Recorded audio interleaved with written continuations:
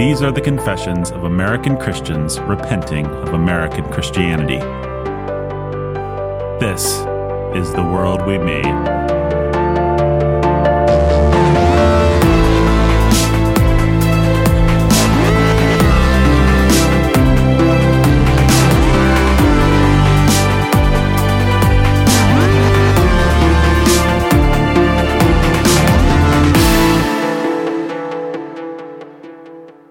So what has been your experience of being a shepherd of abortion in your congregation?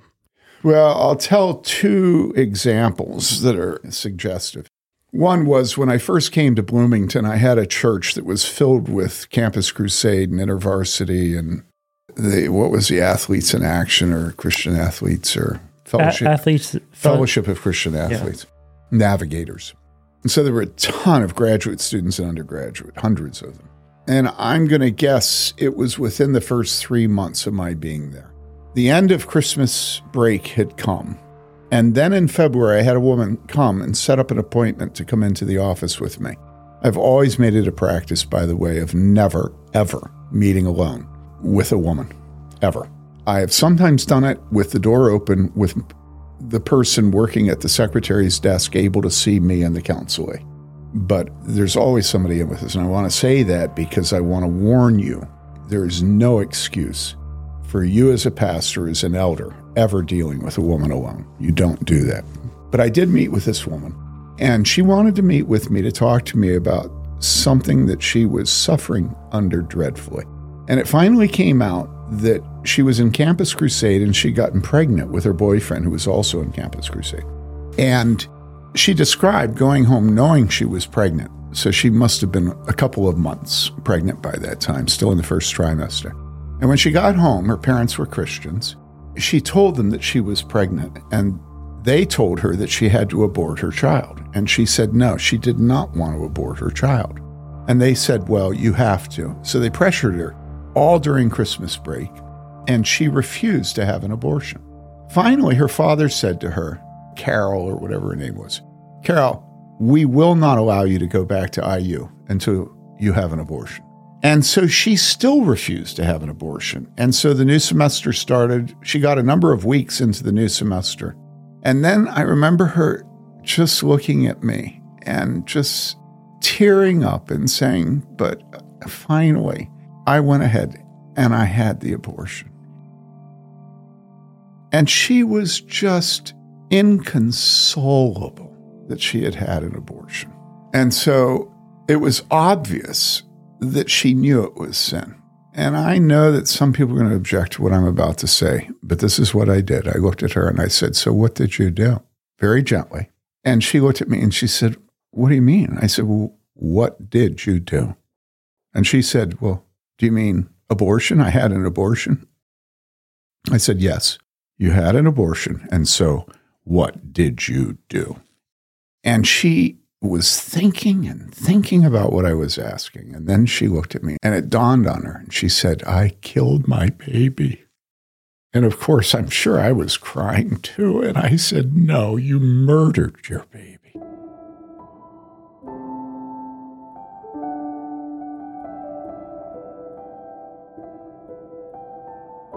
Now, before anybody judges me, let me ask, is it true that she murdered her baby?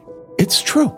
Is it true that there will be many lashes for her parents and her father mostly? Is it true that the horror of taking money from women like that to kill their babies on the part of the doctor and the staff at Planned Parenthood or whatever? Yes, yes, yes, yes. But let us ask ourselves the question, what is the moral agency of women today? What is their agency? And people might say, well, do you have to play the blame game as a pastor? Do you have to judge people? Don't you feel okay leaving judgment to God? And I say, yeah, that sounds real good. But am I not supposed to bind up the brokenhearted? And they would say, well, that's exactly the opposite of what you did. You didn't bind up her heart. You were the accuser. And I say, yeah, that's one way of looking at it. But why do you think I did it? In other words, people are very cheerful to condemn a pastor for what he does, as long as they don't have to think whether there might have been a good reason why he did. And so I say, why do you think I did it? I did it for the same reason when you talk to people who have been molested or raped, you want to deal with their sense of any way at all that they contributed to it. Because their souls, they're moral agents, and they themselves have been involved in the death of a child, and you want her to see her sin as starkly as she can, so that you can then say to her, now, I want you to know I got you to say that, so that you understand the mercy of God to us, that we are murderers, and that sin Christ died for.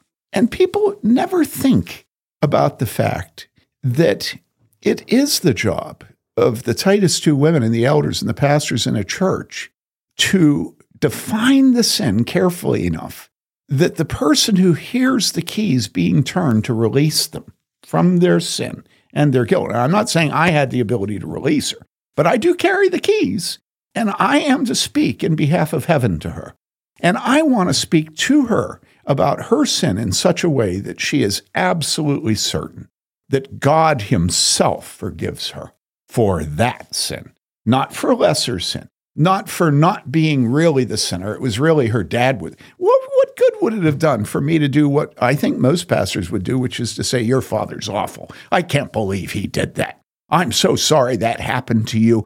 I think you need to talk this through with other women. Now, my wife is a woman that you might be able to talk this through with about how awful your father is. And what about this scoundrel that you think you love in Campus Crusade? How could he be a Christian if he got you pregnant? She came in because of her guilt. She didn't come in because of her father's guilt. And are we not to believe in sin and to proclaim the forgiveness and mercy of God for the most awful sins? So that's one answer. There's that episode, which I tell so that people have a chance to decide that I really am as awful as they thought I am. But the joy that came over her, the peace that came over her, when I immediately proceeded to open up the extravagant, unbelievably huge forgiveness of God, that he, as far as the east is from the west, murder of a baby is cast away from us, and we're washed in the blood. Now, another one, because these are symptomatic, and this second one is much more problematic for the church, and always has been, than surgical abortion. I had a couple that were living together, having sex, and so one time she thought that she had gotten pregnant, and so she took a bunch of the morning after pill. And they told me that intentionally to make it clear to me they wanted to abort their child, that they thought she was pregnant. They took the morning after pill hoping that it would abort the child. And then they announced to me that sure enough, she wasn't pregnant. They didn't take it all the time. They weren't on the pill. They took it after one time they had sex that she thought. Then they told me that they had sex, and this time they thought she was pregnant also, and they took the morning after pill. And the reason they were in my office was to tell me that they were now pregnant and that they had taken the morning after pill and it hadn't worked this time. Okay, now, what did I do in that situation? Well, I didn't ask them whether they realized they had murdered their child the first time, but that's because it was a completely different situation and different people. And in that case, my being a pastor was to open up the violation of the sixth commandment of them using the morning after pill, but also to help them be committed to not continuing to fornicate and to provide a stable home for a child that was now in her womb, and to hope and pray and do everything possible so that he would not cast that woman off. Like, what's the name of the guy in the Old Testament that cast off his sister when Tamar and anyhow, you know how Amnon. You know how Amnon cast her off and hated her as soon as he took her. Yeah. Well, I had to be concerned about that in this situation, and providing for their marriage, providing the best possible situation in which the mother would become a Christian, providing for the future stability of that child. And I would say that's for every one surgical abortion in church, there are probably 50 to 100 chemical abortions in the church, because it's a much more hypocritical, pharisaical sin. It's much easier to hide. And so That's going to be the It's nature. also much easier to lie to yourself about. Well, open that up. Well, you just have, we'll talk about this in other places, but when you've redefined the definition of conception and you have doctors promoting different contraceptive methods that are actually abortifacient as contraceptive, it's just really, really easy to. So we had this just recently in our church where there's a woman who had an IUD and Amanda was talking to her and she did not know or believe that it was abortifacient. Mm-hmm.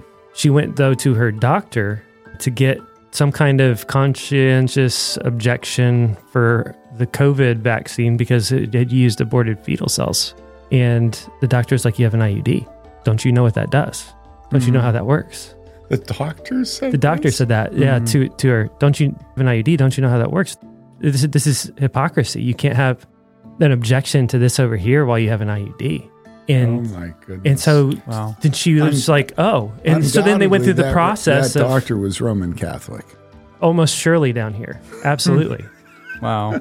It was probably at a Catholic institution, which we have an abundance of down here. But they went through the process of actually accepting that, getting rid of the IUD, going through the whole process. And it's really easy with all of these things to lie to yourself because it's just so pervasive and so commonplace. Well, and they work so hard in the literature now to lie as well. Well, but it takes a special kind of time in the life of the church that the pastors cultivate ignorance in themselves and their people. Let's take a brief moment away from Tim and talk about some of that. We were talking earlier about where the church was at when abortion hit, but where has the church stood in regards to abortion, historically speaking? Easy. For over 2,000 years, the church called abortion evil. Actually, even before that, God's people have always hated abortion. The Jews were famous for hating abortion and hating the pagan practice of exposing infants and letting them die. But let's talk about the New Testament church. After Jesus came, some of the defining features of God's people began to change. No more prohibition about diet, for example. But Christians still hated abortion. The Jews said it was a crime against man, but Christians spoke of it as a crime against God. The Jews opposed abortion and the exposure of infants in the Roman Empire. Like you said, they were kind of famous for it, actually.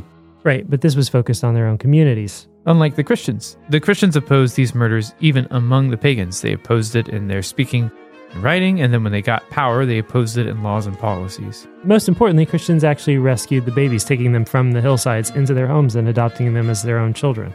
Which, can you imagine, by the way, being in a society where you could just walk past a hillside where there's a baby left to die and it's crying, mosquitoes, flies crawling over it? I mean, I think sometimes we read a tidy little description of history and we don't put ourselves there. But what about the church fathers moving forward in history? Again, easy. All the church fathers abominated abortion. We only have time on this podcast to give you a brief impressionistic look at all of the quotes from church fathers, but you can certainly read them fully over on Evangel's abortion document, which we will link to in the show notes. Yeah, you shall not murder a child by abortion, nor kill that which is begotten. That's a quote from the Didache, the early Christian manual of doctrine and practice. And here is a quote from a letter of Barnabas. You shall not murder a child by abortion, nor in turn shall you kill him after it is born. And here's a quote by Clement the Tutor. For those women who, to cover their immorality, use abortifacient drugs. And a quote from Tertullian. Along with the embryo Prevention of of their own birth is affection for hastened mankind. homicide. And here is Basil. Quote, when a woman has with intentionality destroyed a fetus, she is held to be guilty And of here's murder. a quote from Ambrose. Also, the rich themselves, lest their inheritance be divided among many, kill their own offspring in the womb. And Here's by a parricidal quote from the liquids, they Apostolic survive. Constitutions. You shall not slay your child by abortion, nor kill that which is begotten. For everything that has been formed Some, and when has they know received they the have soul conceived of through God, wickedness, turn to abortive drugs. Often Oh, when this they one too from the have Church Father themselves Augustine. perished, they are brought to the Indeed, lower sometimes world. this lustful cruelty or cruel lust extends so far. And that here it obtains is for- John Oh, Calvin. here's what Martin Luther has to say in his Quote, the commentary on unborn, Genesis. though enclosed in the womb of his mother, is already a human being, and it is an almost monstrous crime to rob it of life, which it has not yet begun to enjoy. Yeah, so the church hates baby murder and always has, if you can imagine that. And it's worth noting, so does Christendom at large. We've talked a lot about the ways that baby murder has always been a thing, but it turns out that even outside of the church, society has opposed it, especially societies downstream of Jesus and his teachings. Sure, let's hop into a time machine back to the 1800s when medical science and knowledge had advanced until we really truly knew for a fact that life began at conception. Which is why the American Medical Association led the effort to protect preborn kids through state statutes in the mid to late 1800s. Right, they did stuff like expanding the definition of the crime of abortion to include the killing of the preborn before what they called quickening, any time after the moment of conception. Punishing the advertising and use of abortifacient drugs, which to that point had been advertised in many newspapers and kept for sale by local druggists in a wink-wink under-the-counter manner.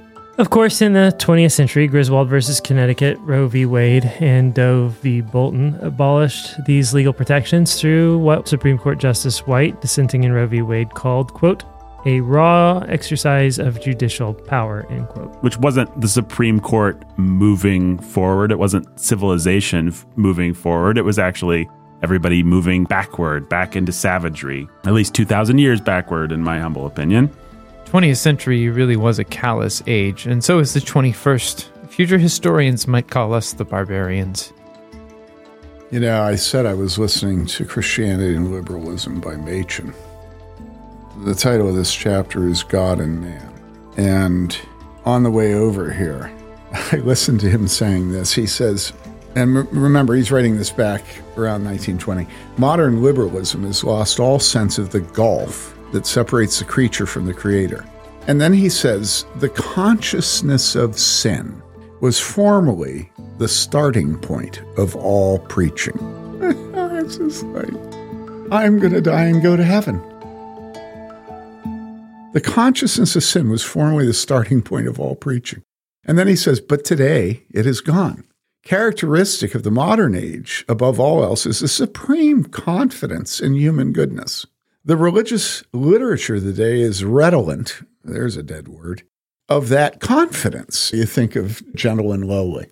Oh, yeah, we're just all in need of reassurance about how gentle and lowly God is. No transcendence, just he's gentle and lowly. And he is. I'm not arguing that he isn't, but get beneath the rough exterior of men, we are told, and we shall discover enough self-sacrifice to found upon it the hope of society.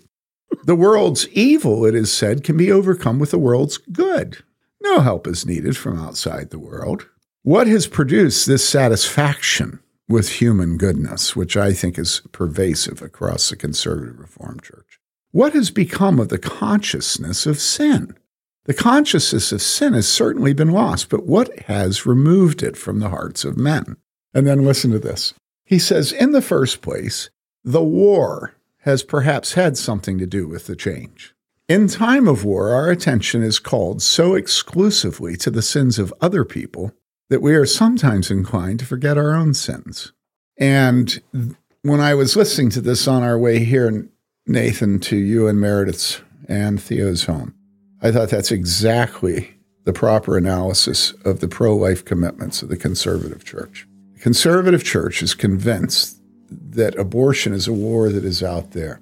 The conservative church has turned abortion into a culture war. It will not preach to itself. It will not allow sin. It will not acknowledge sin. It will not preach to the conscience. It will not preach the law. And so to the conservative church, yes, it's pro-life, but it's only pro-life because of its culture war. You think of this woman, Jake, that you're talking about. The only thing that woke her to abortion was the fact that the rabble-rousers had told her that she was going to become a part of government tyranny by taking a vaccine that had some obscure, distant relationship to unborn children. And yet in her own womb, you know what I'm saying? Yep. And this is part of the hypocrisy in the church. We think that abortion is something out there and that we don't do it. And that is the center of the document on abortion of Evangel Presbytery. And that's why it was not in the least harmed by the unbelievably surprising reversal of Roe v. Wade by the Supreme Court. The document was already written. We've changed a couple of places in the document to acknowledge the formal reversal. But the whole document was just as on the spot after the reversal as before the reversal, because in point of fact, surgical abortions are nothing today. They're just nothing. And certainly when it comes to the church.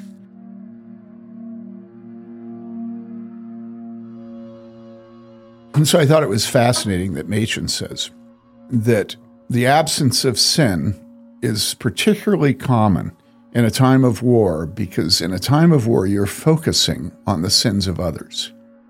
And that's the culture war. Bad guy, good guy. Yeah, and that's what all the belligerators, all the people talking about government tyranny today, they're so good at pointing to the speck of the pagan's eye as they use forms of birth control that kill their children. What we do now is year. it's like we cultivate, we start war, we frame everything as war. So that we can always have an us-them narrative, good guy, bad guy. That's and we interesting. can always be the good guy. I never realized that. That us-them narrative is pervasive, and it's consistent, and it's through everything that we do. It's in all of our art forms, it's in our movies, it's in everything that is fed to us. An us-them narrative is really about you're either in part of the good guys, or you are the bad guys and deserve to die. And we talk about this across all platforms at this point because the narrative has changed, and it didn't used to be like that. There used to be an objective standard, or a sense that there was an objective standard or a code of some kind, and you had to at least align with a code. And that's why you read the Russian psychological novels. Honestly, it's like, why do pagans have so much of an easier time recognizing the good and evil men and the evil and good men? Why are Christians incapable of doing that?